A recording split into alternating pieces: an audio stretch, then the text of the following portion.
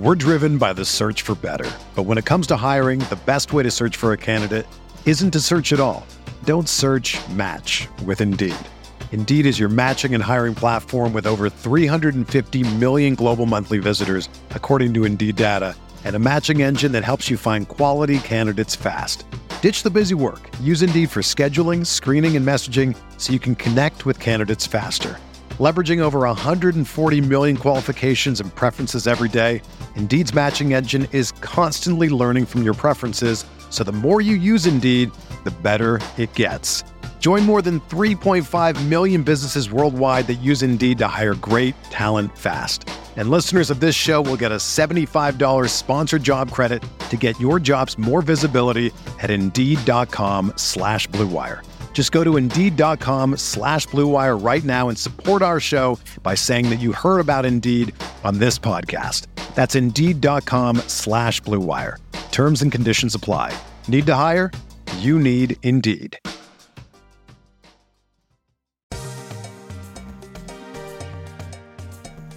He turns, he fires for the win. He's got the bucket at the buzzer. Weber back to Bibby, has the open shot. Ladies and gentlemen, up on those feet, put those hands together. And we'll meet tonight's starting five for your Sacramento Kings.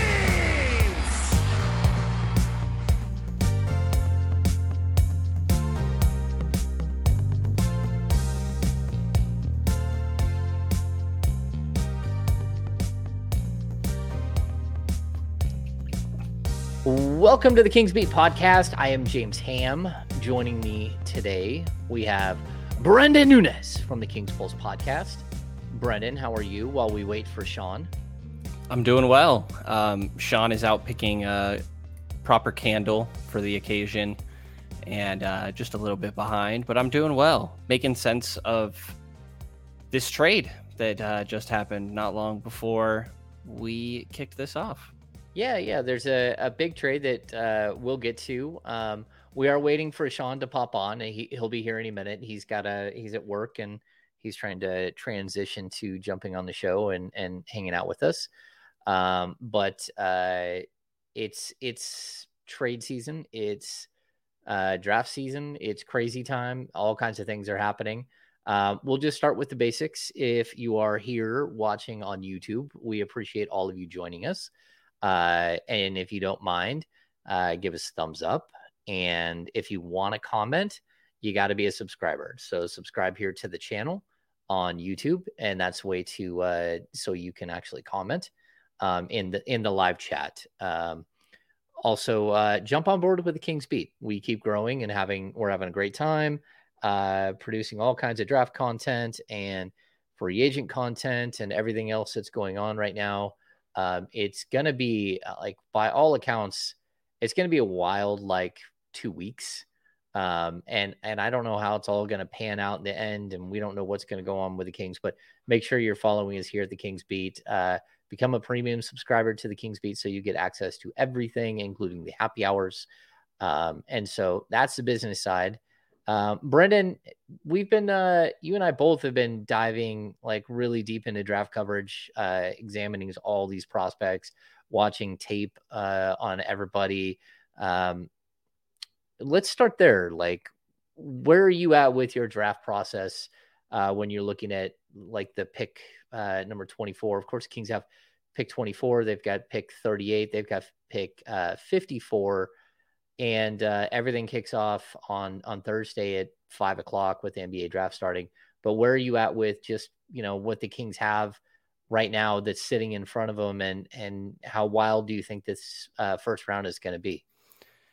I mean, I think that it's pretty wide open after someplace in late teens or early 20s. I think that there's a point there that you reach a different tier that's pretty wide, and there's a chance that there's guys that maybe some people end up liking the idea of them at 24, they go a different direction, and then you're up at 38 and realize some of those guys are still available. I think that it's really hard to figure out what's going to go on towards the back end of this draft, but there is a lot of wing and forward talent, and that's a lot of what Sacramento needs.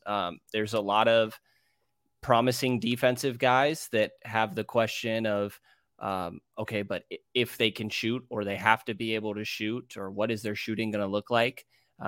But there's a lot of guys with defensive upside. You can sort of take your bet there, or you can look at some of the offensive upside that's here. Like they have a lot of different ways to go about this. And I think that both 24 and 38, you have an opportunity to potentially go for an upside swing, or a guy that you maybe think can fill a hole that you have on your roster right now. Yeah, when I'm going through the draft prospects all around 24, realistically, when you're at this point in the draft, there's two different types of players. There are your seasoned veteran players, and then there are just shots in the dark. And the Kings have erred on the side of caution the last three drafts under Monty McNair and Wes Wilcox, where they have looked at more mature players for the most part. The only young guy that they've drafted really is Jamias Ramsey out of their three drafts. Outside of that, everyone else has been at least a 2-year college player. There's been a couple of 3 and 4 year college players. They're guys with proven track records. So when I'm looking at the draft at this section, I almost start looking at it the way that the Kings would look at it. And that's not because I want to ignore some of the talent that's there, but it's because I'm looking at the way that they've drafted sort of their modus operandi, and I'm going basing some of my assumptions on who they might go for off of that. And I think it's probably like, it's not a bad way to analyze this group, but I think there are some players here with some tremendous upside. And I think that's where you get into like an interesting debate. Do you think that they'll handle 38 and 24 the same? Or do you think that, they could go like a tremendous upside guy with one of those picks and then try to hit a solid base hit with the other? I mean, that's what I would prefer.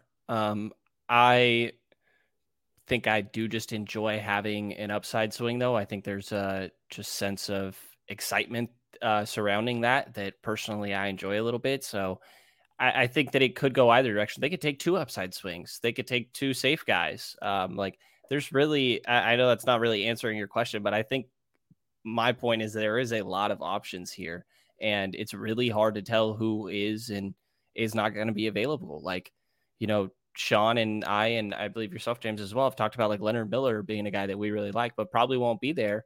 He's been sliding down boards. Like if he's there at 24, I would be really hard to not take Leonard Miller. And you just don't know who is going to possibly be there.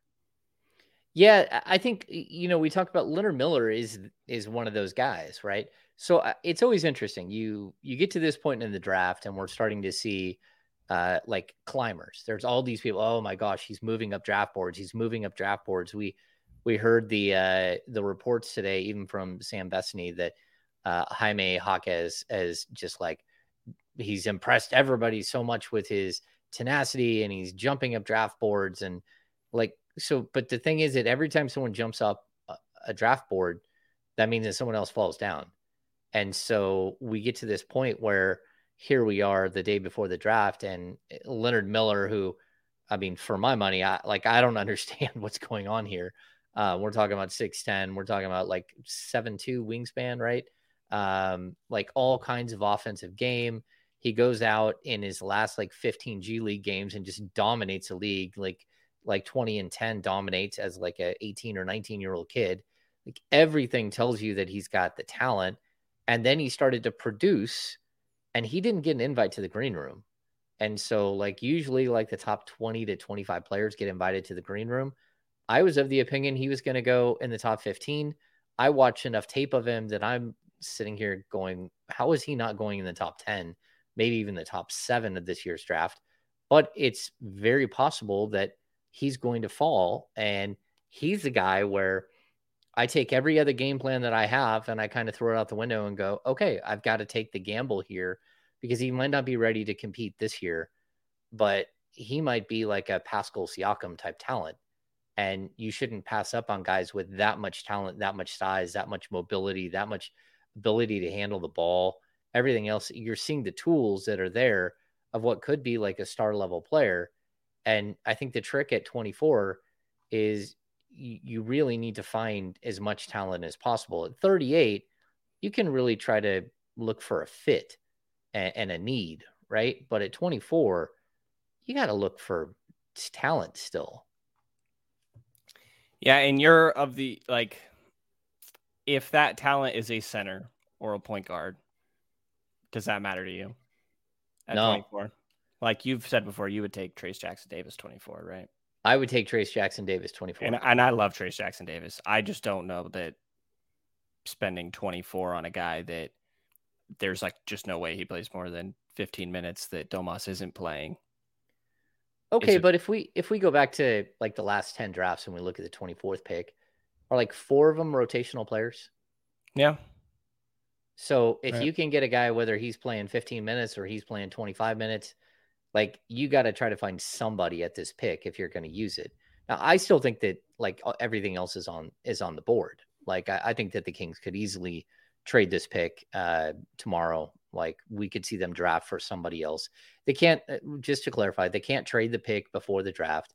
But what they can do is they can pretty much come to the final results of a trade and then select a player for another team and have him be relayed once a new NBA season starts on July 1st.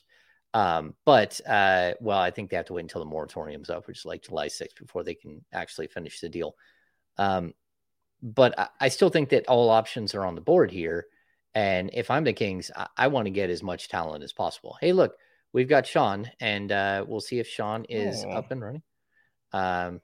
So give me 1 second. We're going to switch things up here. We have to adjust everybody. Hello, everybody. And Sean. Welcome. Holy crap. That wasn't good. Oh my gosh. Sean, you got the crinklies. I don't know what Sorry it is. to everybody's eardrums. Let's try it again. Sean. He gives us the 1 minute sign. Oh man, I feel for the people that were playing this in their car. Sean, we got you. Okay. So Brendan and I will keep talking while Sean is figuring out what's happening. The live from the Titanic comment got me. Oh no. I missed that. So I think we're in this weird position where there is so much talent in this draft, but also like so many different paths you can take. So Brennan, to answer your question, I don't care if there's a point guard. The Kings have a need at point guard. Like Matthew Dellavedova is gone, and you don't know what's going to happen over the next couple of years. So drafting a guy at 24 with the hopes that maybe he can develop into something, why not? But like you've looked at the draft board, I've looked at the draft board. There just aren't that many point guards in this draft, and there's not a lot of centers in this draft. Realistically, what it is a whole bunch of 2s, 3s, and 4s, and a lot of 2 3s, and a lot of 3 4s, and a lot of 4 3s. That makes sense, right? Yeah, which is probably a welcome sight for the Kings. I do like your perspective of 24. Like if you do get somebody that plays 15 minutes tonight, that's a success really at 24. And I love Trace Jackson Davis. I've watched a lot more these last couple of days. I love Trace Jackson Davis. I still would be hesitant at 24. I think there's other guys I'd probably prefer, but who knows how it shakes out. Yeah, I was looking. Hey, Sean, have we come up with anything yet or no? Not yet. The player comp that I read, I think it was Kevin O'Connor. Because when I'm going through and I'm doing my player comps, I like to look at some of the other player comps that I see just to see if I'm like way off base with some of these things. And he said John Collins. And I'm like, I didn't see John Collins. And then I went back and I watched him, and the way he moves, he looks like John Collins. He's a like long neck, kind of rigid upper body, the way that John Collins moves. And I started to see what he was talking about, but the game is a lot different, especially the fact that zero jump shot. Well, 0 3-point shot. Yeah. I mean, yeah. I mean, he's taken 3 threes in his entire college career, and he missed all 3. We've got Chris Tavares going back behind us. I hope he's not going to like loosen his belt again. Sean, are you? Oh no, you sound like you've got like a nasal drip. Yeah. No. Now you sound like an Oompa Loompa.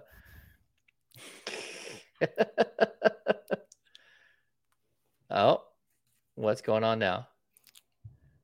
I enjoy the live show because we have the moments like this. Exactly. And Christopher is in the background acting like he's too cool for school. He probably can't hear us. But yeah.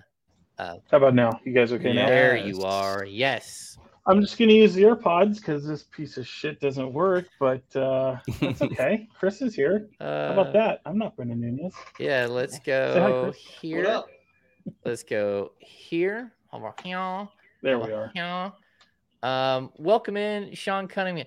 Sean Cunningham from Fox 40. You don't get your regular intro. Back from San Diego. That's okay. I don't deserve it today. Beautiful San Diego. Dude, what excellent. What a time. What a time to be alive, Sean. How are you? Let's just get the formalities out of the way. How are you? You don't have a candle here, so things are a little different. I think that's the problem. There's no candle. I'm not in my typical space. I'm at the office.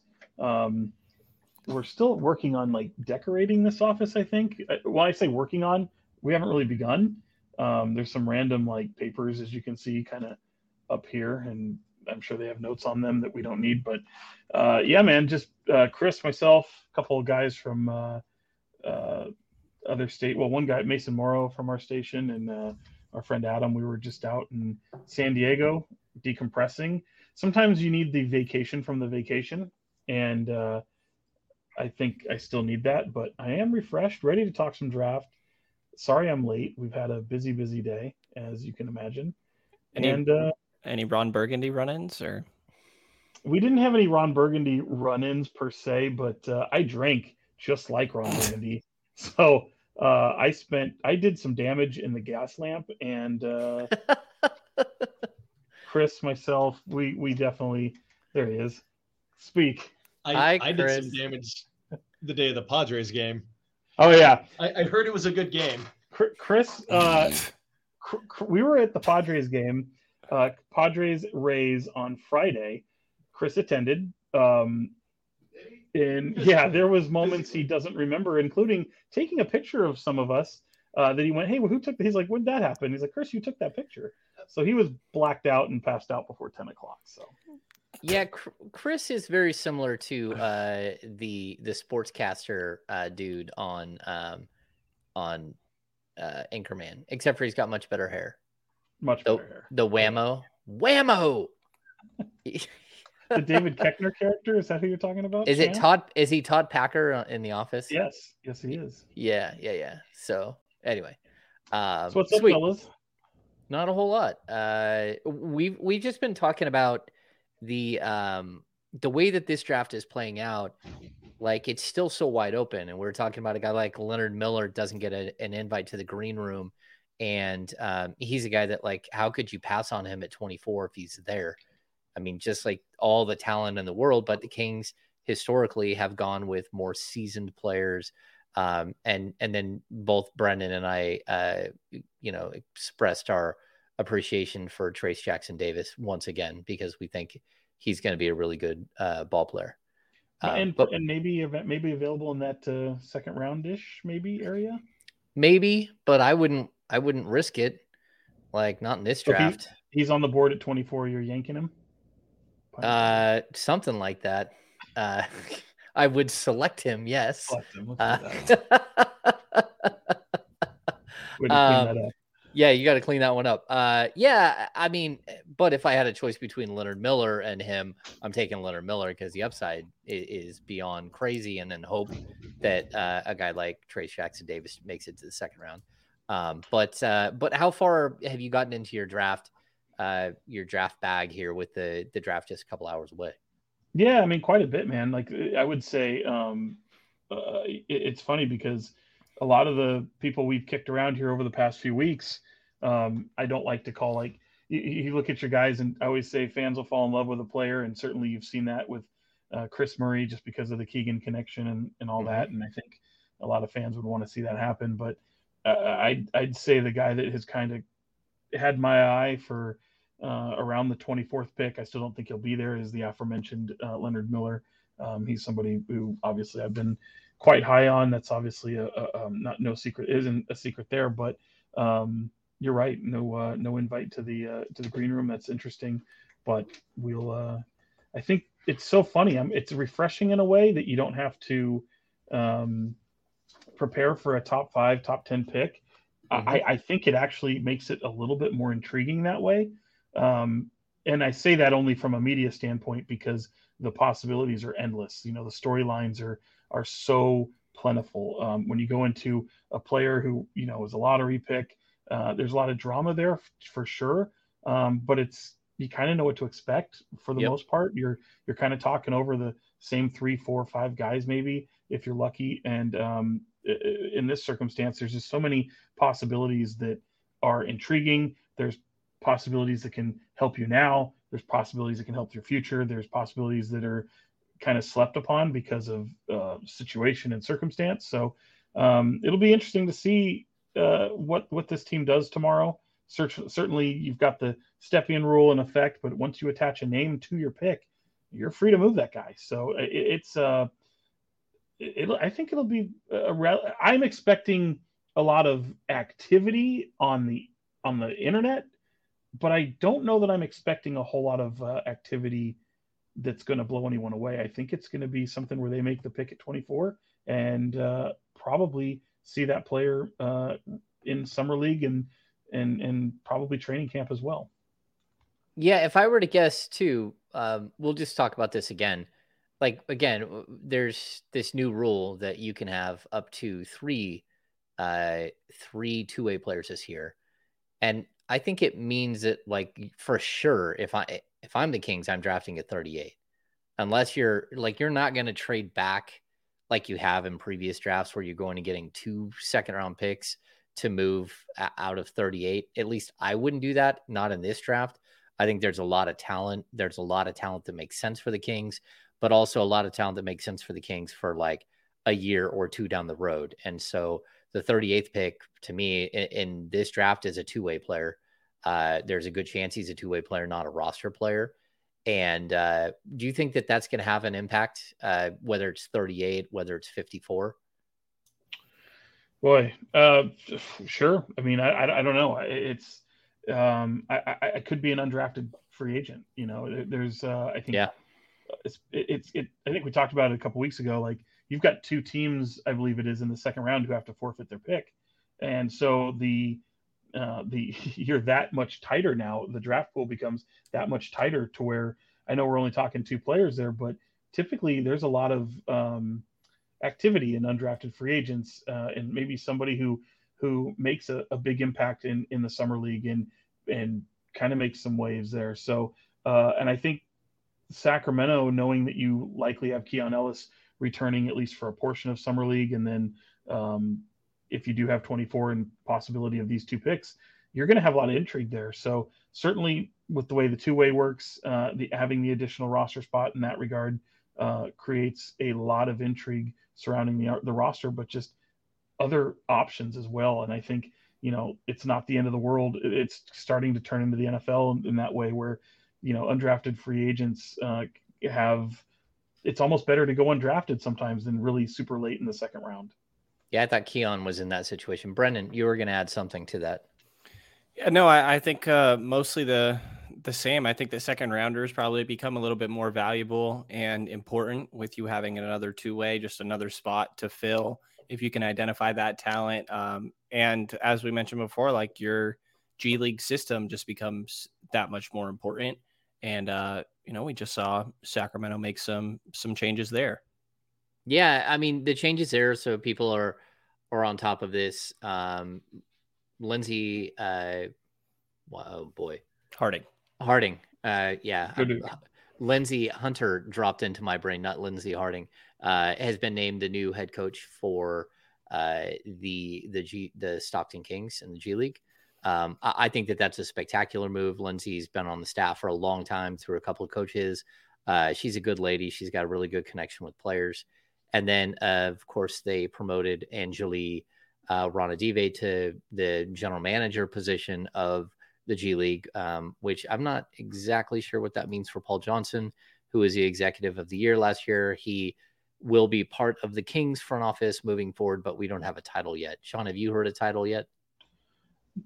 No. Heard one kicked around the other day. I don't really feel comfortable mentioning it, but I would imagine.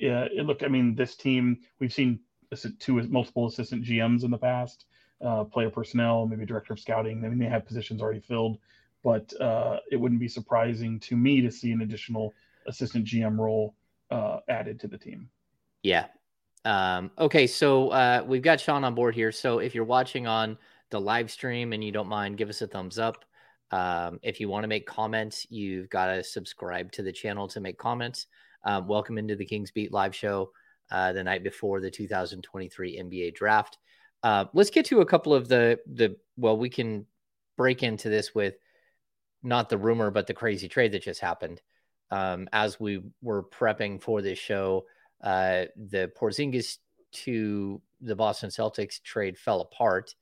And then all of a sudden it got spun into a new trade, which is even more intriguing when it comes to the Sacramento Kings. And that is Marcus Smart is going to leave the Boston Celtics and go to the Memphis Grizzlies. Tyus Jones is heading to Washington. A couple of first-round picks are heading to the Boston Celtics. I don't know, some cap filler. Mike Muscala and Gallinari are heading to Washington. Just what are your first takes on this one? Because the earlier trade where Malcolm Brogdon was heading to was supposed to go to the Clippers, and then that gets nixed because there's some sort of injury with Brogdon, or some sort of injury worry with Brogdon. That one wouldn't have been as impactful as I think the fact that Marcus Smart is on his way to Memphis, and that could have major ramifications for the Kings here coming up, because that makes them at least more interesting in a different way. Yeah, I mean, clearly the Celtics prioritized getting bigger. They were shopping around the guards like the Marcus Smart or Malcolm Brogdon and looking to get more size to play Jalen and Jason at the 2-3 rather than the 3-4 and have more big guys around, and Porzingis fits that. And I think turning Marcus Smart into Porzingis, the 25th pick and a future first, is really good value. I'm a big fan of Marcus Smart. I think he's going to be really good in Memphis. I think he fits their almost sort of like bully you style, extremely physical, hard-nosed defender. And I think that it's a interesting deal for both sides, but really makes sense. It's kind of a lot to get for Marcus, like I said, but I also feel like Memphis is getting him for a decent price. So I really like it for both of those sides. Wizards case, maybe not so much. But well, the Wizards, it's hard to get much of anything for Porzingis at this point, but they've had multiple guys leave now and gotten no firsts outside of Beal. Oh, that's crazy. Sean, what are your initial thoughts? It's, they lose a guy like Dylan Brooks and gain a guy like Marcus Smart. That's tremendous. It's just absolutely tremendous. It comes at just, in my opinion, just an interesting time, because it felt like for the better part of a few years, we were expecting Marcus Smart to wear a different jersey. And sometimes you were thinking, oh, maybe it'd be a Kings jersey. But here he is into the Western Conference on a team that, boy, he fits really, really well. And I think he helps them get through that 25 games without Ja Morant services. And it's just the absolutely right kind of pickup that they need. I actually think it's a fair trade. I actually think, knowing what Boston's getting and a guy like Porzingis, and obviously with the picks involved, I think there's a lot of teams maybe scratching their head thinking that, boy, if that was the asking price for Marcus Smart, maybe we could have got involved somehow. But it's not that simple because of the fact of the package and what overall is happening there. But I'm a Tyus Jones fan too as well. It's going to be weird seeing him with Washington, kind of see what shakes out with possibility of Chris Paul, though I don't really expect him to be bought out. I could see him obviously maybe get his destination ultimately being LA or something to that regard. But I kind of get the impression he might be staying there. I just don't see the value in Washington buying him out at this stage. Am I crazy there, James? Yeah, I don't know. I mean, it's a lot of money, but he's also got a lot of power behind him. So if he wants out of there, he's going to push. And I would expect that that's going to be where we're going to head with that. There are conversations there. It's not like they want to hold on to him so they can win more games. I don't think that that's what they're trying to do in Washington. I'll say this, like can I say one thing there? I in a weird way, I feel like it'll be a John Wall scenario. Like I feel not buying him out and letting his contract expire will be better and more of a better situation for Washington. But it's really a sad thing to say, knowing that you're talking about potentially seeing a wasted season of Chris Paul, who doesn't really have many left. Yeah, and I'd say the interesting thing too about Chris Paul in that scenario. Sorry, the dogs are barking tonight. Is that I mean, I would hate to see him waste a year of his career, but if you're going to stretch provision him, you still have to spend up to you have to be within 10% of the salary cap, right? So the salary cap just got bumped up to 136 million. That means that you got to spend within like 122 million bucks. And having Chris Paul's salary, if you waive him and you stretch him, you could break up his contract over a 2-year period or a 3-year period. But then all of a sudden you got an extra 20 million bucks in cap space. And like, what do you do with the cap space then? So they could just flat out waive him. They could also have him negotiate a buyout where he takes, substantially less just to walk out the door. But if we get back to the deal from Memphis, like, first of all, I think that Marcus Smart is a really, really good replacement for Dillon Brooks in two ways. Number one, very similar game, like very, very similar game, except for one is more of a 3 and one of them is more of a 2. But, we're talking about hard-nosed defender, physical, a bit of a trash talker. But I think that the difference is that Marcus Smart is really a glue guy, and he might be the type of glue guy that Ja Morant needs to hold him in check and to keep him in line and to help him become a better pro. I kind of look at that pairing a little bit like, maybe not totally, but it like the Allen Iverson and Eric Snow pairing from years ago, where they really, really complemented each other, where one guy took on the tough defensive assignment, didn't shoot the ball a lot, didn't score a lot, but he did all of the dirty work so the other guy could be highly successful. And I could see that working, but I think losing Tyus Jones is a big deal. Like, Tyus Jones is what's been the motor that makes them run when they have trouble and when Ja Morant is out of action. And so I'm intrigued to see how they fill that void, because he's a really good basketball player. He doesn't make mistakes. He's one of the best game managing point guards in the league. I mean, his assist to turnover ratio is nuts. He's just really efficient as a scorer and everything else. And he's a great defensive player. So I do think that they will actually, it'll hurt them. But if you knew you weren't bringing Dillon Brooks back, you had to figure out a way to fill that void anyways, right? Well, that, and I feel like they'll find another backup point guard that's serviceable in the meantime. But having Marcus Smart, to me, I think it's an upgrade. I really do. You get a veteran presence that team desperately needed. A guy who has been through his trials and tribulations as a pro. There's a lot of people that have thought he's controversial, has certainly had behavioral issues in moments. He's kind of a live wire in a short fuse. So to me, it just absolutely fits with what they do, but only better. And a guy who's really in the right stage of his career that can help lead that team.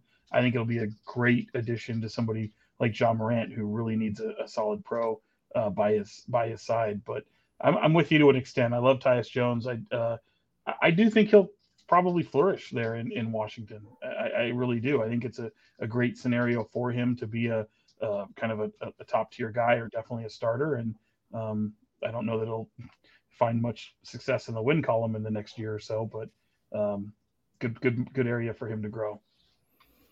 Yeah, I'm a big fan of both of these guys also. I think that I agree with Sean's point that like maybe in Washington, Tyus Jones can get the chance to expand his game a little bit, and then maybe Washington can flip him at the deadline and try to get some value there. For Marcus, I think he is a guy that will inspire the guys around him to also rise up and play at his intensity level and just constant level of energy. I think he's going to be great. He's one of those guys that I think is going to, at least for me, be pretty weird to see in a different uniform at first. But I'm sure I'll get used to it pretty quick. I think, this guy dyed his hair green and Celtics traded him. So now you can go blue. He'll just go blue, like like a light blue, maybe a powder blue or something like that. Is that possible? Okay. I'm going to bring up the other interesting piece here for the Sacramento Kings. They have been linked to OG Anunoby nonstop. The Kings have. And we've also heard that Memphis has been in the market for a wing defender, and they were potentially in on a trade for OG. They had bid. We've heard that they are the team that offered 4 first-round picks for Mikal Bridges, and so like this is one of those things where does it take a team off the market because they gave up some ammo, but they also gave up a couple of picks. And this is one of those teams where like maybe they are a little bit closer to complete. I mean, Marcus Smart can play the 1, the 2, the 3 for them. He probably will have to shift to being a starting 3 once John Morant is back with Desmond Bane there. They still have Luke Kennard, which is a nice player to have. So, and you can shift Smart to the backup point guard. Like, I guess they do have some versatility there, but is that a good thing that at least one of the potential suitors for a guy like OG Anunoby, if the Toronto Raptors do decide to make a move, just basically took themselves off the board with this move? Like, did they fully? They lost their pick this year, and then it was Golden State's first next year that they traded. They still have a lot of firsts that they could put on the table. I'm with you, Brendan. I'm absolutely with you. That's why I was nodding this way. I was like, I don't know that I agree that they took themselves out of it. Okay.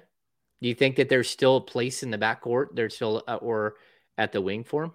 Yeah, absolutely. And I think also because of draft capital, it could be that's what they bring to the table.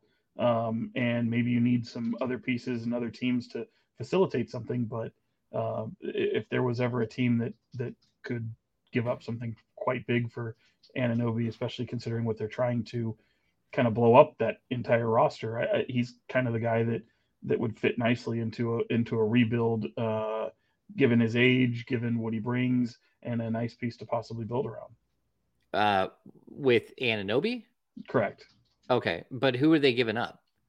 I mean, you got the draft capital, and you know that's what I mean. Where you need to possibly hit your wagon to some other teams to try and make this thing work. But that's what they at least bring to the table more so than anything. And I think Toronto looks at that as very, very attractive, especially given just the climate of what they might be. And I don't know that they're going to totally want to look to completely blow things up either from a Toronto standpoint. But obviously they didn't jump the gun at the deadline. In fact, they added to their team. So we'll see what the likes of the Raptors do. And I don't know. They're a fuzzy one to figure it out. I think you've got two guys that aren't all that long in the tooth for their team, and Siakam or Anunoby, at least on paper. Maybe you keep one, and maybe you just chalk everything up to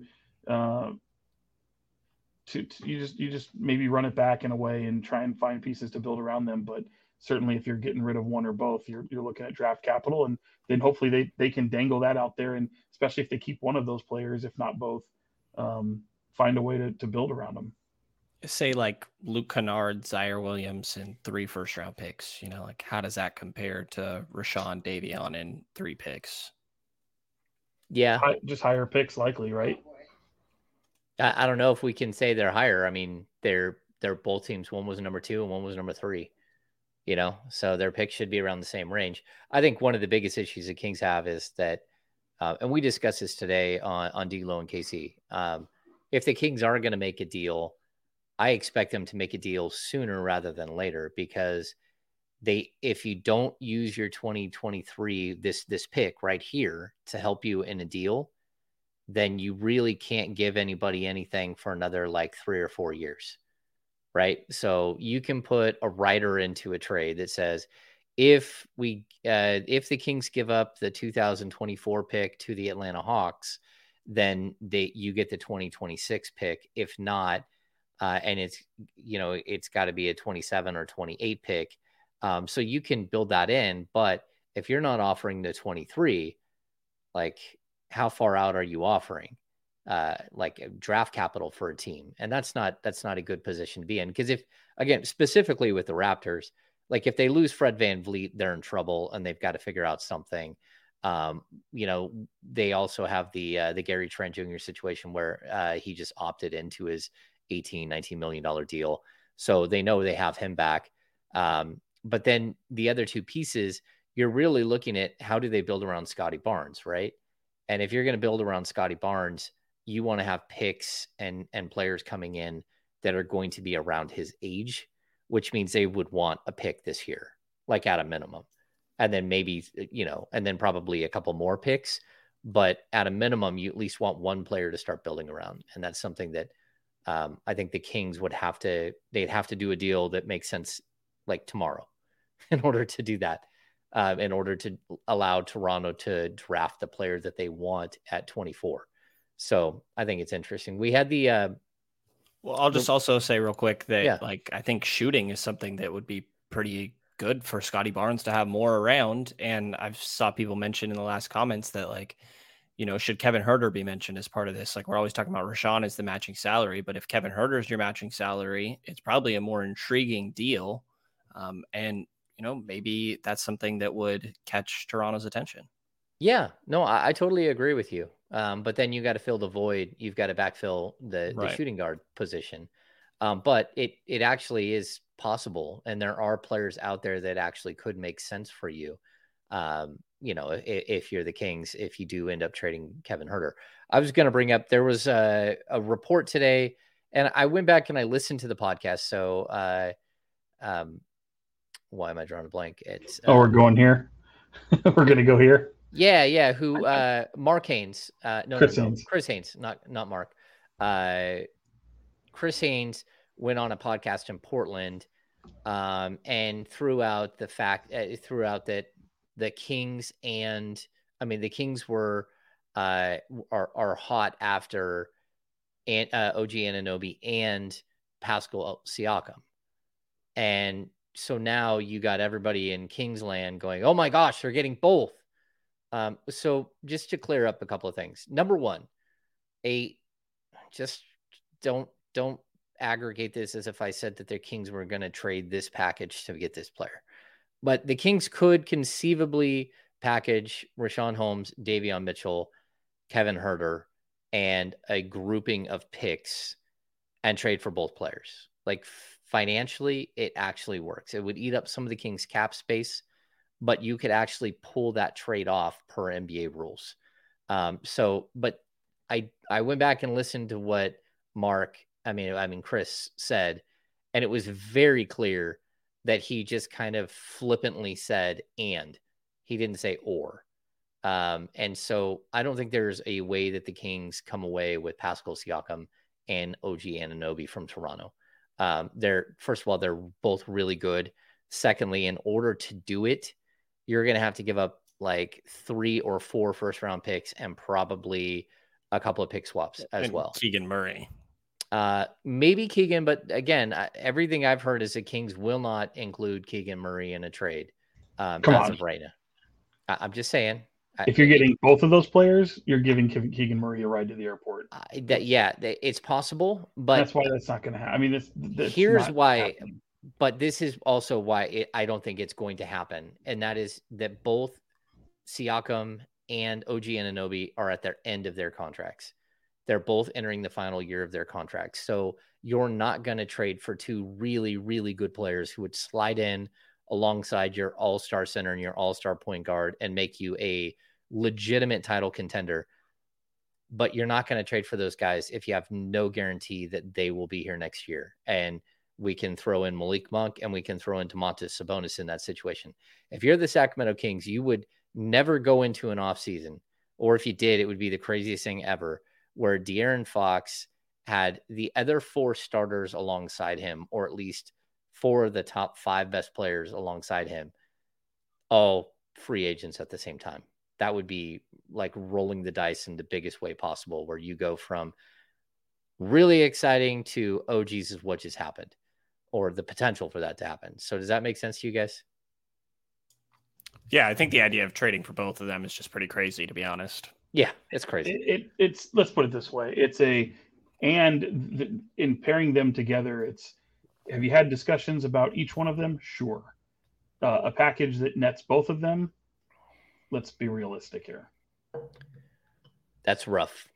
That's a lot. And I don't know how you get up to the dollar amount that would kind of make sense. Right. And can I point out something too? Like this is not just things that are recent. I mean, these are things over the past year that have happened. I mean, you've kicked the tires on players, and a comment like Pascal Siakam that could have been 6 months ago, could have been 10 months ago. And within recent discussions, sure, both teams know what each team is looking to or is willing to provide, especially in the case of Anunoby and Siakam, and given their contract status. Now, the closer you get to the 23-24 season, the lesser you're willing to give up because of their contract situation. So without having their future completely tied down and guaranteed for years to come, it doesn't matter if you're getting either one of them. I mean, the asking price, the amount you're willing to give up will decrease. Okay, so I'm going to take care of some weird business when it comes to both of these players. So OG Anunoby and Pascal Siakam both entering the final year of their career. You can do what's called an extend and trade in the NBA, where a player gets an extension and then gets traded, and basically there's a 48-hour window for the trade to happen, whatever. But you can actually negotiate an extension and then trade a player, and that's something that like the Kings would probably want to at least have cursory discussions. The problem is that any extend and trade, you can only do a 5% raise. Now, this is 2 different players. So like Pascal Siakam makes $37 million. 5% raise is probably okay. Like he's a guy who already makes $37 million. 5% raise puts him just under 40 as a starting salary. So there's a possibility that you could actually do like a 4-year, 40 something, 180, $175 million extension, right? OG Anunoby is in a different situation. He only makes $18.6 million. He's going to most likely opt out of a $19.9 million contract for next year, but 5% raise is not what he's going to be looking for, that $18.6 million. So if you trade for a player, if you trade for either of them without doing an extension first, you cannot extend the player for 6 months. Once you trade for them, you get to the 6-month mark, you can discuss a trade for, again, with OG Anunoby, it's going to be up to 140% of his current salary. And that's $26 million, basically. A starting salary at 26 goes up to 28, goes up to 31, goes up to 33, whatever. It's right around $30 million a year for a 4-year contract extension. I could see that actually being something that makes sense for OG Anunoby. I don't know about Siakam. Again, Siakam's 29. He'll be 30 next offseason. You got to kind of, it's a little bit confusing on what his value would be, whether he's going to be a $180 million player going forward for 4 more years until he's 33, 34 years old or not. But I just want to make sure we discuss that part of it. Once you trade for those guys, if you don't already have an extension in place, you have to wait 6 months. And that puts you, if you do it July 1st or July, you have to wait until like July 6th. That puts you into January, where you could actually negotiate a contract extension if they have a want to stick around. Yeah, and I think the possibility of those players making more money on the open market as unrestricted free agents is still greater, right? Yeah, but I mean, how much greater is Siakam going to make than almost 40 million? And how much is it possible that OG Anunoby becomes a star in Sacramento and makes all defensive team and gets more than 26 million? It's possible. But it brings up like some people are chatting here while we're discussing this about Kuzma. Like Kyle Kuzma wants 30 million bucks a year. So like whether Kyle, I mean, this goes back to that whole thing. If you think you have a $2 million house, but you can't sell it for more than 500,000, you only have a $500,000 house. So I hope that Kyle Kuzma gets whatever it is that he wants, but like he can probably make $30 million a year from Washington to stay there and just be a lone dude, a lone gunman on a grassy knoll, and make a whole bunch of money, but not win any games from here on out. But in order for him to go somewhere else, there's just not that many teams with a bunch of cap space. Well, let's answer Mark Robertson's question here, James, Brendan. Yeah, go for it. Where's it at? Siakam, if you're the Kings, would you prefer Siakam or Anunoby? I know Sean's answer, but Brendan. I mean, in a vacuum, Siakam's just better. What do you mean in a vacuum? Well, but like, are we talking considering what you're giving up? Like, to me, if you're getting Siakam, you might have to include Keegan. Like, I think that price included, I would probably pick OG, but I think that Pascal's the better player. Sean? I mean, Pascal Siakam, hands down. I'm going to go the other way. I think the guy that would mean more to your team is OG Anunoby. Like, I really like Siakam, and I actually think he'd be a pretty good fit next to Sabonis. And I also think that when Sabonis steps off the court, you can now run the ball through Siakam because he's all of a sudden developed this incredible ability to pass the ball, where he averaged 6 assists a game, close to 6 assists a game last season. So I think that that's great, but he's also 29. OG's almost 26. So you're 3 years younger. The contract is half. The quote unquote star treatment that you would get for getting Siakam is huge, but he's also going to cost you. And I don't know. I don't know that you have to give up Keegan Murray in that situation, because the fact is that OG Anunoby is going to be a free agent, and you don't have a way to extend him really until at least January, and you have no idea if you're going to be able to keep him. And so you're not giving up last year's number 4 pick, who went out and had a really solid rookie season, when you have no promise of it being anything more than a rental. You would give up probably 2 picks to take that gamble, and you're going to have to give up you're going to have to give up Davion. You might have to give up Davion, Rashawn, and Kevin Huerter to make the money work. And then that's another thing I want to bring up. We always throw these what would it take type scenarios, right? We have this conversation here on the podcast. The reason why we bring up Huerter, or we bring up Davion, or we bring up Rashawn Holmes, is because the Kings only have 7 players under contract, and the other 4 players are Fox, Keegan, Sabonis, and Monk. And again, Monk's value is slightly hurt because he's only on a 1-year deal. But the other 3 are basically your building blocks, and you're not going to trade them in most scenarios. So that's why these guys get brought up. If Harrison Barnes was under contract, he would be part of that discussion, or Trey Lyles, or any of the other guys that were under contract last year. But the Kings only have these 7 dudes, and it's difficult to put salary structure together for a trade without including some of them. Right? Does that make sense to everybody? Yeah. Yeah. All right. Okay. So I think I would go, let's just go around the table one more time. So Brennan, you say Siakam? I guess I'm picking OG here. Okay. I'm picking OG. I just cost considered. Well, you don't know that it's going to cost. No, I don't. I mean, I don't take that off the table. Just then who would you rather have? Yeah, then it's Siakam for me.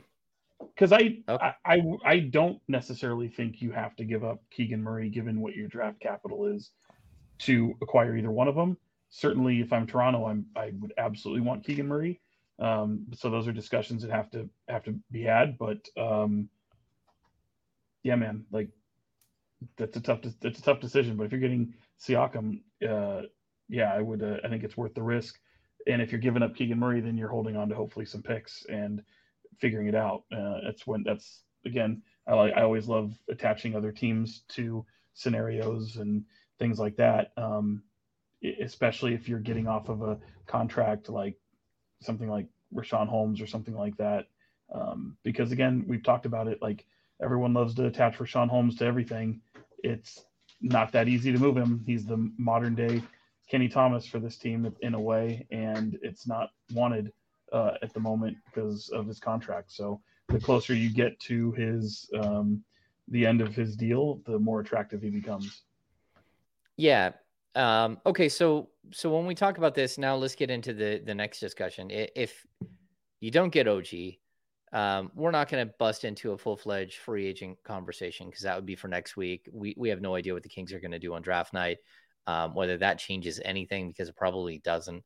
Like the 24th pick in the draft, the Kings are the 3rd seed in the Western Conference this last year. If they hope to maintain and improve, that 24th pick probably doesn't see the court all that much in his rookie season. So again, that pick to me really doesn't have that much bearing. But what do you do if you're the Kings if you can't get an OG Anunoby? Like clearly there's going to be discussions with Harrison Barnes. The Kings have already had discussions with Harrison Barnes, and I was reading up on this too. So the new collective bargaining agreement, once the NBA Finals ends, you can start negotiating with your own free agents, right, that are coming up, and that's going to be in the new CBA. In the current CBA, this is kind of like a sleight of hand that NBA teams do. You can't discuss free agency with your own free agents to be, but what you can discuss is potential contract extensions with players that are already under contract with you, that are still under contract with you. It's been discussed. Let's just put it that way. It has So, been yes. discussed, but not using the words free agency. It's almost like your availability on the open market. Yes. Like, yeah. So it's this weird thing that, again, you can discuss an extension. Or when we go to market. Yes. Yes.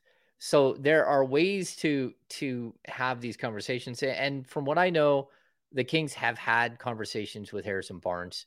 They know the number that his people are looking for. The number is higher than what I expected, higher than what I think most people expected in the building. There has been like kind of a cooling off period, whether that means that they're going to get back to the bargaining table and have more discussions. I think it really does depend on where you're at after the draft, whether you've made a big move already. And then as we approach free agency, you've got a major decision to make here because it's about how you use your cap space, right? And so as of right now, the Kings are not a cap space team. They're just your standard everyday, like mid-level exception team. They can get up to I have them. They can get up to like $22.3 million in salary cap space. But that means that they don't have a mid-level exception. They don't have a biannual exception. They don't have Harrison Barnes. They don't have Trey Lyles or Alex Len or Chimezie Metu or who's the other? Terrence Davis. So they can get up to 20-something million bucks. Then they can come back and revisit the conversation with Harrison and try to get him to take less money and leave some other salary cap space open and then become what's called a room team and then use the room exception after they do all the rest of their stuff. And that exception isn't as big as a mid-level, but it's at like 7.7 million bucks. And so I could see the Kings going two different ways here, whether, it's like bringing back Harrison Barnes quickly on a contract and then figuring out to do with your cap space. But where are you guys at with like how you think they're going to approach the Harrison Barnes situation? And like, what would you gauge is he going to be back? Like, do you have a percentage?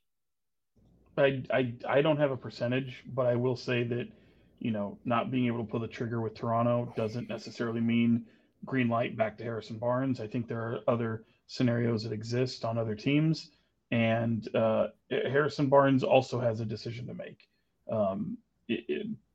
It's not just do the Kings bring him back? Like it's a matter of whether or not he wants to be back, and in relation to opportunities that exist on other teams. And I think again, there's a number that the Kings are willing to bring him back for. There are situations that the Kings are probably hopeful that go in a different way. But at the end of the day, if they've got Harrison Barnes at a manageable number back on their team, they're going to be more than happy with that. Brennan? Oh, you're muted. Wow, would you look at that? Unmuted. I think that you try and look in other directions. I think that there are more ideal complementary wings to be a pairing with Keegan Murray than Harrison Barnes, but he is clearly somebody that can get the job done. Like we saw him do it last year. And the worst thing that could happen is that he walks to another team in free agency and the Kings don't have a guy that, can comfortably fill that void. And so I think that it's a really tough decision. It'd be pretty hard for me to, it just depends what that number that we're sort of talking about is. You got to have your number that you're willing to walk away at. And I think it's hard to really pin that down if you have any concerns of like, okay, if he leaves, what if we're left with, Chris Murray as our other starter, or Sasha is starting all of a sudden? Yeah, I mean, I think that's the problem, that like I'm just keep repeating the Monty McNair, maintain and improve. Like maintaining for this team is bringing Harrison Barnes back.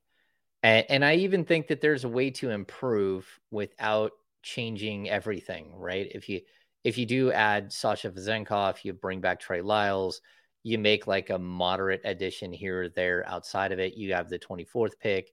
But there's a natural progression that your team will get from A, playing together longer, and B, having players step up and become more than they were before. And the Kings still have, not only Keegan Murray, but Davion Mitchell, who's still young, even De'Aaron Fox and Kevin Herter and Malik Monk are young enough where they can take another step in their careers and be better. And so you can improve just by staying organically together and trying to move forward. But at the same time, like I think we all saw it all last season, there are some limitations, and there's some limitations, and it's not really like a Harrison Barnes issue as much as there is. If you have Harrison Barnes and Domantas Sabonis and Keegan Murray, none of which are extreme athletes with extreme length, then the three of them together might not be the best pairing long-term. Like if you are able to change other pieces out, then maybe it would make more sense. But for right now, that's where your limitations. It's not so much a Harrison Barnes limitation. It's a Harrison Barnes, Keegan Murray, and Domantas Sabonis limitation. And if you bring in Sasha Vezenkov, I'll add that. It's the same exact limitation the other guys have. They're good ball players. They're smart ball players. They can pass. They can do all the things you need them to do, shoot. They just aren't long, athletic, and shot blocking and defensive-minded players. So you're going to have an issue. I could see the Kings. I think there's a number that Harrison Barnes people want, and then there's a number that Harrison Barnes would play for to come back. And I don't think those are the same numbers. And there's also a number that the Kings want to pay him. And so somewhere in the middle, there's going to be a common ground. And so I wouldn't be shocked if Harrison Barnes was back, but I'd also look at the possibility of something completely different. And that is Harrison Barnes being brought back at a dollar that's low enough where you still have enough money to go back to Domantas Sabonis and potentially discuss and extend a raise and extension this summer. And so we mentioned this before on the podcast. I still think that that's in play. And those are some murmurs that I'm hearing that there's potential for an extension for Sabonis this summer. And the only real way to do that is pretty complicated. But it's to be a true cap space room team that can, go out there and carve out $5 to $7 million worth of extra salary cap space this year, add it to his $22 million salary, and then give him an extension based on that raise that you gave him. So, for instance, if you give Sabonis a $5 million bump to $27 million, an extension hit for him would start it for next season at 37.8 million, 40 million, well, almost 41, 44, and 47.6 million. So a total package of 170 million over 4 years plus next season's salary. So 5 years. If you're able to clear up $8 million in space and go up to a $30 million salary for this season, and then your 140% raises, you're looking at $189 million contract extension for 4 years that would kick in after next season. And those are numbers like, again, if you tack on the 27 million to the 170 million, you're looking at like $197 million 5-year deal. That's not bad money for Sabonis. If you look at the 30 million, that's $220 million for Sabonis. Are those things that make sense to you guys? Or would you guys think that Sabonis might be able to get more, or he's going to hold out for more and wait until next summer? In my mind, Domantas Sabonis waits till next summer. And that's to go with the amount of money that he can get, and especially coming off an All-NBA season this year. And I think the Players Union would probably encourage him to do that as well, for the amount of money that he can go out and get a year later. I think that he should get every dollar that he can, and that's probably open market. Remind me, he has to make All-NBA again to be eligible for Supermax. Is that correct? Yes. And that's not a sure thing. Bam Adebayo just played amazing and is going to be in that conversation. Anthony Davis, if he was healthy all year, probably would have taken it over Domas. So that's something to monitor there for sure. And to make note of the 65 games minimum requirement in the coming season for some of these awards. That's also something to factor in as well. Absolutely. Yeah, I mean that. So you're not going to take. I would say this though, whether or not you shoot for the stars and get the money you want, you're still going to get the money that you were offered. Does that make sense? Like, you will still get the ballpark figure that you'd be offered in the extension. Yeah, no, I think he would too. But I think there's also something to walking into a season without something hanging over your team's head, without something hanging over your head, knowing that last season you got karate chopped on your hand. And, well, actually, it wasn't even that. It just put his hand on someone's back and his hand popped. And he very well could have missed half the season. And we weren't talking about this type of extension for him. Like, injuries are part of the game. He didn't get injured at all. I mean, he did get injured, but played through it. Like, there's always potential. And I mean, we're talking about like $220 million or $200 million. That's a lot of money. And while I think he can get more, you don't know how much more. And in order to get more, you're going to have either the Kings are going to want to pay you that, or there's going to have to be another team that somehow magically has, $50 million in cap space to go out and sign you. And so I think it's an interesting debate, but I have heard that there's potential for an extension this summer. And the only way to do that is to be a true cap space team, have cap space, and hand it over to a guy like that. Yeah. And I would say on his end, I think this is something he's looking forward to. I don't think it'll be a distraction. I don't think it would be something that would hang over the team, like you mentioned. This is something I think he's looking forward to. He gets to control his own destiny as a player who's been traded twice and hasn't had that opportunity really in his career. So that is something aside from the money he signed while in Indiana, but to be wined and dined and to be able to go out and do to make his own decision, knowing that Sacramento is a tremendous fit for him. Look, unrestricted free agency is very, very attractive to all players, especially if you're a guy like Domantas Sabonis. Yeah. I mean, I think it's also possible he's settled in. Like we talked about it early on, but he said like he thinks he found his NBA home. He was the one that initially said that in his first press conference. And I think that does mean something. And especially it means something when, you got a little baby and you got another baby on the way, and there's a big family atmosphere here in Sacramento. You might not get that everywhere else. And you have a fan base and a franchise that cherishes you and that wants you there. And I'm not saying that he didn't have that in Toronto or OKC, but I mean, not Toronto, Indiana or OKC, but he didn't have it like this. And so I think it's going to be interesting. Like, I think it'll be tested. We'll see what happens there, but I'm not going to say no, that he won't sign on the dotted line. I think there's potential for it this summer. Would you guys do it this summer if you can get it done? Oh, if you're the Kings, For you're sure. absolutely. Yeah, you're throwing everything you can at him to try to extend. I think the player will maybe hold on. I think that's what I would bet on. I would be quite surprised if he agreed to extend, but make no mistake, if you're the Kings, you're trying to extend him right away this season, get it out of the way, and set yourself up for the future as quickly as possible. Yeah, it kind of changes everything, right, Brendan? Like, if you had him under contract going forward and you've got Fox and you've got Keegan, and like, you now have your base, you know exactly what's happening moving forward. Yeah, and I already feel pretty optimistic from Sacramento's standpoint. I feel like they have a good pitch. Obviously, they're somebody that expressed a lot of faith and interest in him as a player in person, and trading what they did for him. They've put a good roster around him, a coaching staff and front office that's all on the same page, in line with each other, and seemingly ownership as well. Good players around him. They're winning. I think they have a good pitch.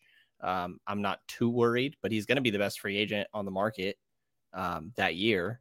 I think that he's one of the only all-stars that's available at that point.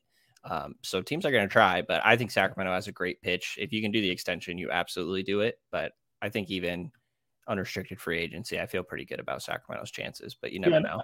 I don't want people to hear that and go, oh, he's going to test the open market. I mean, you test the open market, that doesn't mean you can't make your way back to Sacramento anyway. So it's not like a nail in their coffin and it's a done deal and you wipe your hands. Like, you already know what Sacramento is. You love it there. But can somebody present you with an opportunity that could be better than what you have here? And like you mentioned, James, he says this is his NBA home. This is everything he wants at the moment. That's as of this past season. Absolutely. Mm-hmm. That's as the moment he stepped foot in Sacramento and got his house in Napa. His wife's from LA. I mean, everything is paved that way, but a lot can change in a year. Not to say that it's bad. Things can all remain the same, but something in LA perhaps could be a lot more attractive at that point. I'm not saying I know that. I'm just using it as an example. So the landscape changes very, very quickly. Worst example ever. And that is why you go after him now. That is why you try to get it done 100%. Now. If you're the Kings, you try to carve it out. And that could mean getting really, really complicated with your salary cap.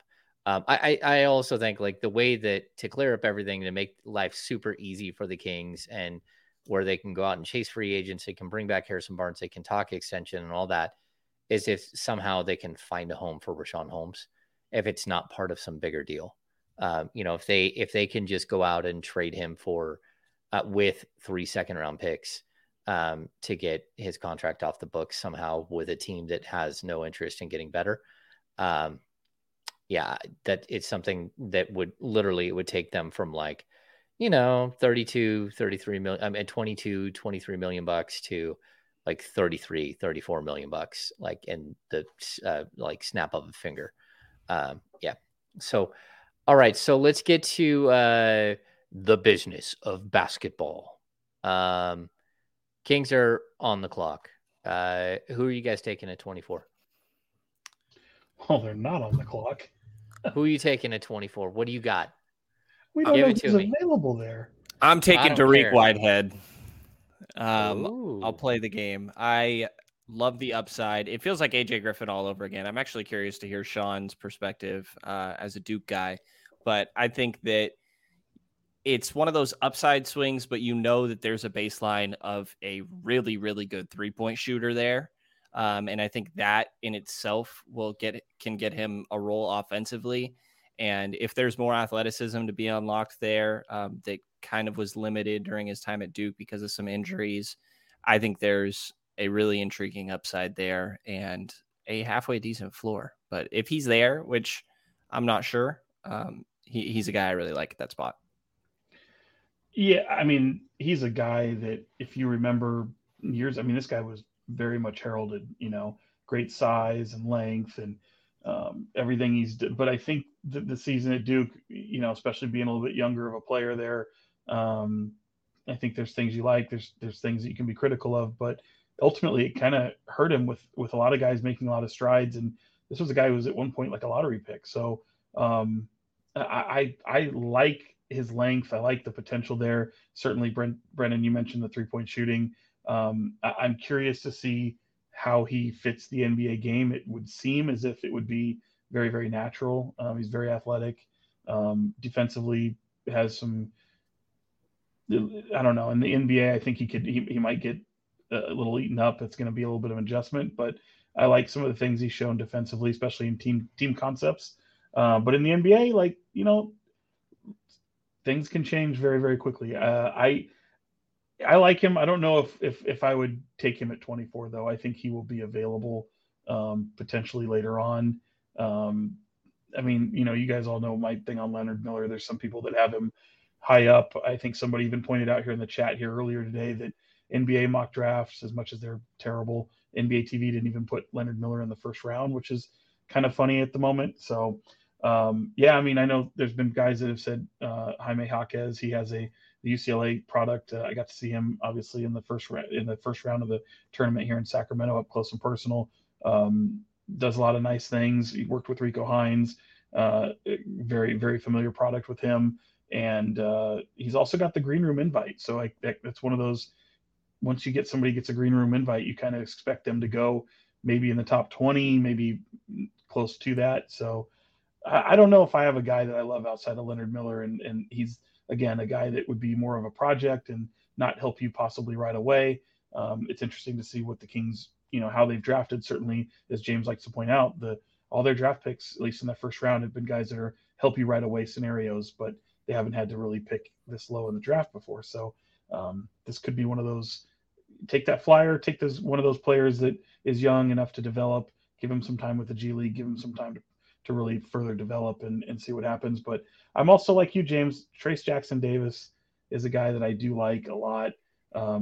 He's a guy that I keep seeing slide down draft boards quite a bit and even into the second round, which is kind of makes me wonder if he'll even go to the second round. But if he falls into the second round, that would actually surprise me. I just can't see that happening. Yeah, I can't see it happening either. I mean, I think he just really looks super impressive. I mean, just the refined college game. I mean, he averaged 20 and 10 with 3 blocks and 4 assists per game. I mean, he was really, really impressive. So he doesn't shoot the 3 ball. That's going to be a problem. Whitehead, the problem with Whitehead that I think a lot of people have, and why he might actually make it to the Kings at 38, is because he's had 2 foot surgeries. So he had a foot surgery that really limited him early in the season, and then he had another foot surgery in the last month. And so that's going to be like a red flag. But at 38, if he was available, heck yeah. I mean, he's absolutely tremendous. Swoop him up at that point. Yeah. And so my perfect draft would be if somehow, again, Leonard Miller falls to 24, I'm jumping all over him. I don't care. And I've done my own research on him as far as touch and base. He's a good kid. There's no major red flags. He's a kid that does his work and shows up and really, really showed improvement. And then I would probably see if I could package 54 with 38 and move up to 31, 32 to get Trace Jackson Davis. That would be sort of my perfect, where you get a young flyer and then you get a seasoned player who's going to come in and be able to handle himself, whether he's a frontline NBA player or major rotational player, who knows, but at least he's got he's mature. He's got a skill set. So that'd be kind of my perfect night. Do you guys have any questions before we get out of here? Thanks for sticking around here on the Kings Beat podcast. We've been on for an hour and 17 minutes. But if you guys have questions, we can hit up. Let's take this. Let's see.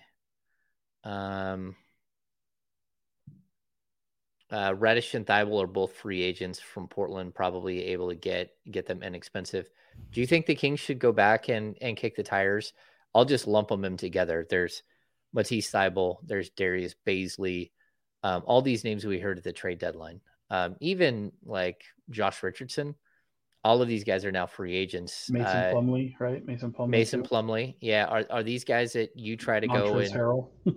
yeah, Montrez is a little tough because I mean you kind of have a very similar player in Rashawn Holmes. It just hasn't worked out.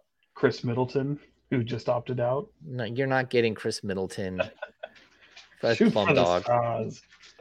But are those players even Reddish? I mean, Brennan, do you kick the tires on these guys again? Reddish doesn't do it for me, but I think like the other guys mentioned that we've talked about before as potentially being intriguing fits are exactly the type of guys that I would try to have conversations with. You know, we went through the guys that Sacramento has expiring and talked about how for most of them, I'd like somebody that fits better. And I think is a complementary piece. And I think that a lot of those guys were mentioned because they do hypothetically fit better. So I would revisit those for sure. Yeah. And so people know the Kings, like, even if they do the true cap space situation, right? Where they open up their cap space, they should have what's called the room exception, which is like $7.7 million. You can break the room exception up into multiple contracts. So some of these players like a Baisley or a Thybulle, can you get one of them for $4 million and one of them for $3.5 million? Maybe. And honestly, I think you probably could get both. Could you get Cam Reddish for $3 million? So Thybulle's restricted, right? Thybulle's restricted, but I Makes mean, they didn't give up much to get him, and they have plans to do much bigger things. I just don't know that he's a high priority for them, although he looked pretty good with them last season. But when they were trying not to win and doing all that stuff. So yeah, I would think that the Kings are probably going to kick the tires on any one of those guys. They could also use the entire $7.7 million on a guy like Mason Plumlee. Like Jim Thurkill says here, although you said Plumlee. Would you guys revisit the Plumlee discussion? I would certainly take a look at him. Yeah, absolutely. Especially unrestricted free agent. See what the market holds. He's a guy that, as you know, Jim mentions, a good backup for Domas, or is he called Perfect? Yeah, that's a solid backup. This is the time to get him.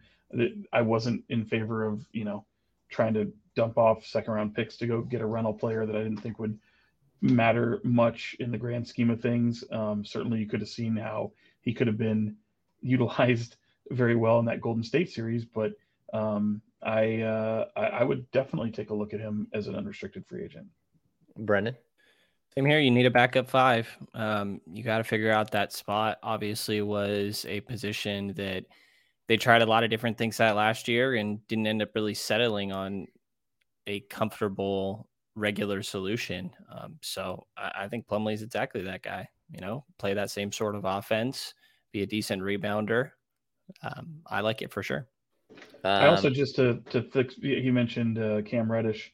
I believe you said you weren't a fan, Brendan. I am inclined to believe to agree with you there. I'm not the biggest Cam Reddish fan. Yeah, I'm not a huge Cam Reddish fan either. That's Kenny Caraway's guy. If the Warriors, if he gets traded, you think would he fit?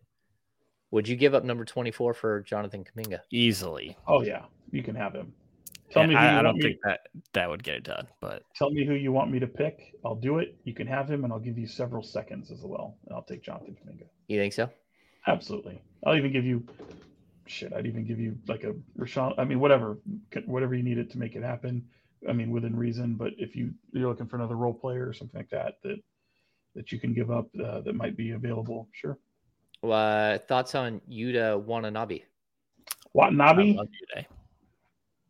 What's I'm that? a big fan. I'm a big fan. I mean, a guy that you're definitely talking about in like a limited role, like TD sort of minutes, maybe something beyond that. Mm-hmm. But a guy that can really shoot the three, a great effort guy. He had a great game against Sacramento. I don't remember if it was this year or last, but when he was with Toronto, he totally kicked their ass and Golden won one game. But no, he's somebody that I definitely like, is just one of those filling in the roster. And my biggest takeaway from the Denver series was, God, these guys are huge, and I think Sacramento could, benefit from getting a little bit more size in some of these complementary guys, and Yuta fits that. Lots of questions about Andrew Wiggins in the chat today. Yeah, I saw that too. Is Andrew Wiggins on the block? I don't know. I mean, I can't imagine they're going to have they're trending towards a $500 million payroll. It could be. Yeah, I guess at some point. I don't know. The Wiggins thing to me, is he a huge upgrade over Harrison Barnes? I mean, I think he's an upgrade. He's younger. That's but I don't know. Like, there are too many times where he's timid. He's a fifth option. Yeah, I don't know. What would it take to get him? I don't know. What to take to get Wiggins. Do you guys have a favorite guy that you just wish the Kings, like, again, like everyone mentions him here, is Naz Reid? But do you guys have just a favorite guy that's out there? Yeah, my three are unrealistic, I think, at the moment. Do the Clippers dangle Paul George? I think that would be up there. Who knows how you make that happen? Certainly a Jaylen Brown is very intriguing, but I don't think that's happening now. If at all, I didn't think that was going to happen even back then. But yeah, Pascal Siakam, all three of those guys are A+ on the Sean Cunningham list. Sean just goes full-fledged with like really, really great players. Yep. He's out here playing 2K. Brennan, what do you got? I like OG. And then I like Dorian Finney-Smith too. He's still got a couple of years left. I think he's a really, really good defender and a guy that can finish plays on offense as long as that three ball's falling. That I think he's a really solid fit. Like, I think 24 is for sure on the table for Dorian Finney-Smith in my mind. Okay. I like Bruce Brown. Like, if you're going to go out there and like make I like Naz Reid. I think you could do some like. Bruce Brown is going nowhere. Yeah, Remember but have Michael Malone told you? Yeah, but have you seen the contract situation? Yeah, they're keeping him. It's complex. So like, he opted out of like a 6.8, and the most it can sign him to is a $7.6 million contract.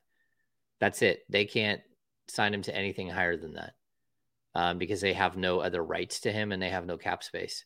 So I would be surprised if he doesn't take twice that money as a mid-level exception from somebody.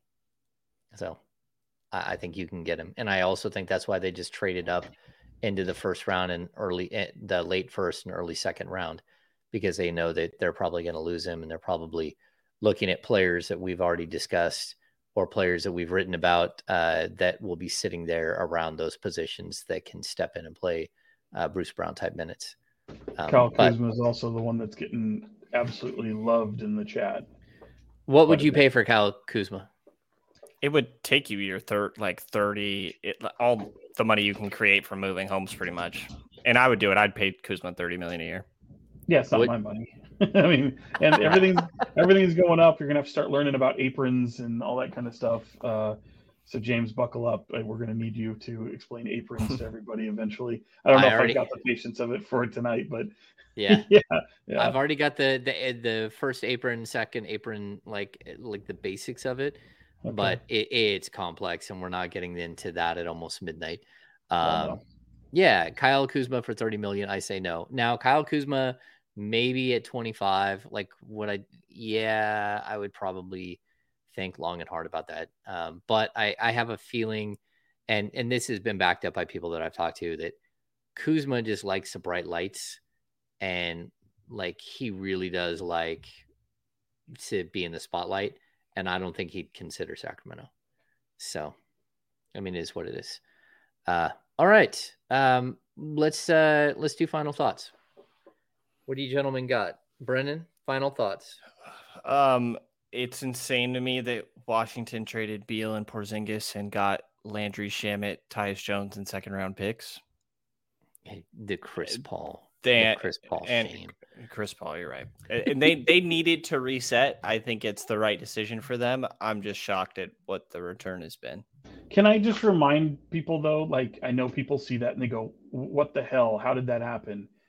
you have to remember that Bradley Beal had a no trade clause. So of the scenarios, he controlled where he got to go, and that's how it got to happen. Was and I think Washington was okay with that. You got new ownership in there, or ownership. You have new management in there, people running the front office.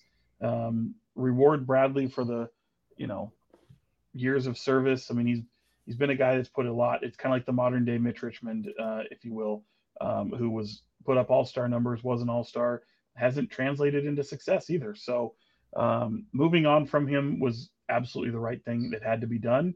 And in my mind, you get what you can, and that's really the tough part about having a player with a no trade clause is, and that's where he wanted to go. So, I mean, they at least had conversations. Kings did. That's intriguing. I mean, he gave him a collection of names, and look, the Wizards could have said we're not going to trade you and run it back, but they all knew that they didn't want him back there with the money he's going to make later on down the road. So this is just, it is what it is, and yeah, it's tough to see him walk over to a team and just absolutely load him up and load up the Western Conference, but the Washington Wizards play in the East, so that's true. You didn't give him to a team that contends with you. It's also possible that they don't know that they have no shot at Victor Wembanyama in next year's draft. Like, sorry, it's already over. Okay, Sean, do you have any final thoughts? Final thoughts, I think, would be, I actually look, the California class. We have the draft tomorrow. I get to see these two knuckleheads in person, which will be fun. We're gonna have California Classic right after that, but if you want to take a look at some summer league basketball with some former NBA, not former, but kind of fringe line NBA players, a lot of G League, a lot of overseas talent, and if you've kept up with a lot of Sac State guys, they tend to play in this tournament as well, or this league as well. I say it every year. It's the Sac Pro Developmental League. It's out in Elk Grove at a place called Rex and Margaret Fortune Education Complex. It's just basically, you don't go down Elk Grove Boulevard, turn onto Bighorn, and head towards the country. So you pass through White Lock, and it's right out there. You'll see a lot of familiar faces out there. I was out there tonight.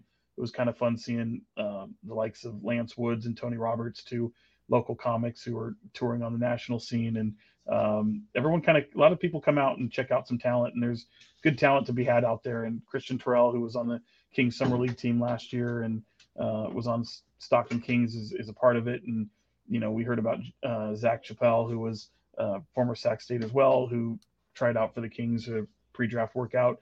He might be a guy you'll see at Summer League. And a lot of these guys will end up on Summer League rosters. I know Fabian White, who trains locally here as well. He'll be on the Cleveland Cavaliers Summer League roster. So a lot of talent that's out there. Marcus Graves, another Sac State product, who is on the G League team of the Bucks and has bounced around a little bit, former Stockton Kings. So if you want to scratch that basketball itch, that's where I would go. And it goes on till, it's tomorrow and Friday are the last 2 days. So wasn't able to get it out. Did get a mention last week, so I forgot about it.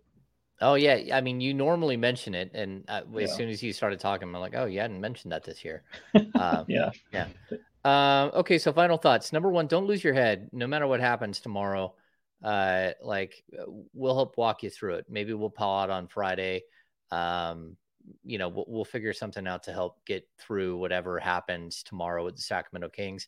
There's a high likelihood that nothing happens and they just sit at 24, and then you get to 38 and they sell it, and you get to 54 and it's already sold to, and everyone's sitting there like, what just happened? Just kind of like play it out. Like, this is going to be a wild, 10 days of Kings basketball. I believe so. Leading up to, the June 30th start of free agency, it's going to be pretty crazy. Get your California Classic tickets. Like Sean said, Victor Wembanyama very well could play at the Cal Classic. We do not know yet, but he's saying he's going to play in Summer League. And I know my son got tickets. We got we bought pre-sale tickets, and he went on and got 5 tickets for him and his buddies, 6 rows behind the visiting bench in case Wembanyama's there, so they can watch him even if he's not playing. So get your tickets. It's a great event. Number 2, don't swim in the river. I don't know how many times I'm going to keep saying this, but at least 2 more drown this week. Swim in the river. Even that doesn't help you. The river's too fast, it's too cold, and there's too many tree branches and stuff have been blown down river because of all the water, and it's hiding underneath. And so even a swim vest can get you hung up on something. So don't go in the river this year. Just stay alive, people. Stay alive. Outside of that, it's going to be a good couple of weeks here. We're going to keep doing coverage. I am actually leaving Saturday morning to go on vacation, but I'm bringing my laptop with me, and we'll do a pod next week from my remote location in Mexico, somewhere in the beautiful country of Mexico. A souvenir brought back with my name on it. Maybe I'll get you a shot glass or a T-shirt, Sean. I'll put that. No, not a T-shirt, but I'll put the shot glass to use. That's for sure. All right, Brendan, do you need anything from Mexico? I'll take a shot glass, I guess. There we go. Okay, and someone says right here. He got a new car. He already got his new car. That's right. Someone says avoid carbon monoxide in Mexico. It's crazy. I guess that's an issue. So basically, they built their a lot of these buildings, a lot of the hotels and stuff too airtight, and so when leaks happen, the buildings don't breathe like a normal building, like a normal house in the United States or apartment or a hotel room. And so there have been a couple of people who have died of carbon monoxide poisoning. And so we actually have, my wife's friend was freaking out about it. So we are bringing carbon monoxide sensors with us to Mexico. Adam Fox with the great pull of Andy in red. He's not going to Zihuatanejo. Brendan gets none of these references. It's from Shawshank Redemption. You don't know Shawshank Redemption? I have seen Shawshank Redemption, but I do not. Shit. Okay. Really? Listen, I made a movie reference earlier in this pod. I've reached my limit. Okay. Oh, which one? What did you say? I said Ron Burgundy. Oh, nice. Okay, that'll work. Oh, he did. Okay. All right. He did. I forgot. He did do Ron Burgundy reference. We have to put a number up on the board for Brendan. Good job, buddy. He's now on the good make job. You guys proud. Yeah. So proud. There you go. All right. Well, that's going to do it for this edition of the King's Beat podcast. Make sure that if you're still watching, give us a thumbs up, subscribe to the channel, jump on board with the King's Beat, go to thekingsbeat.com, become a premium subscriber so you get all of our content here at the King's Beat. And hold on, we're going to be here nonstop. It's going to be a crazy next 2 weeks, and it should be a lot of fun. And so stick around, get a bunch of coverage from us here at the King's Beat. So for Box 40, Sean Cunningham and Brendan Nunes from the King's Pulse podcast, and Chris Tavares, who's sitting around waving in the background. There's Chris Tavares with his good hair. I am James Ham. Look at those socks. Oh, what's he got? Oh, they're blue.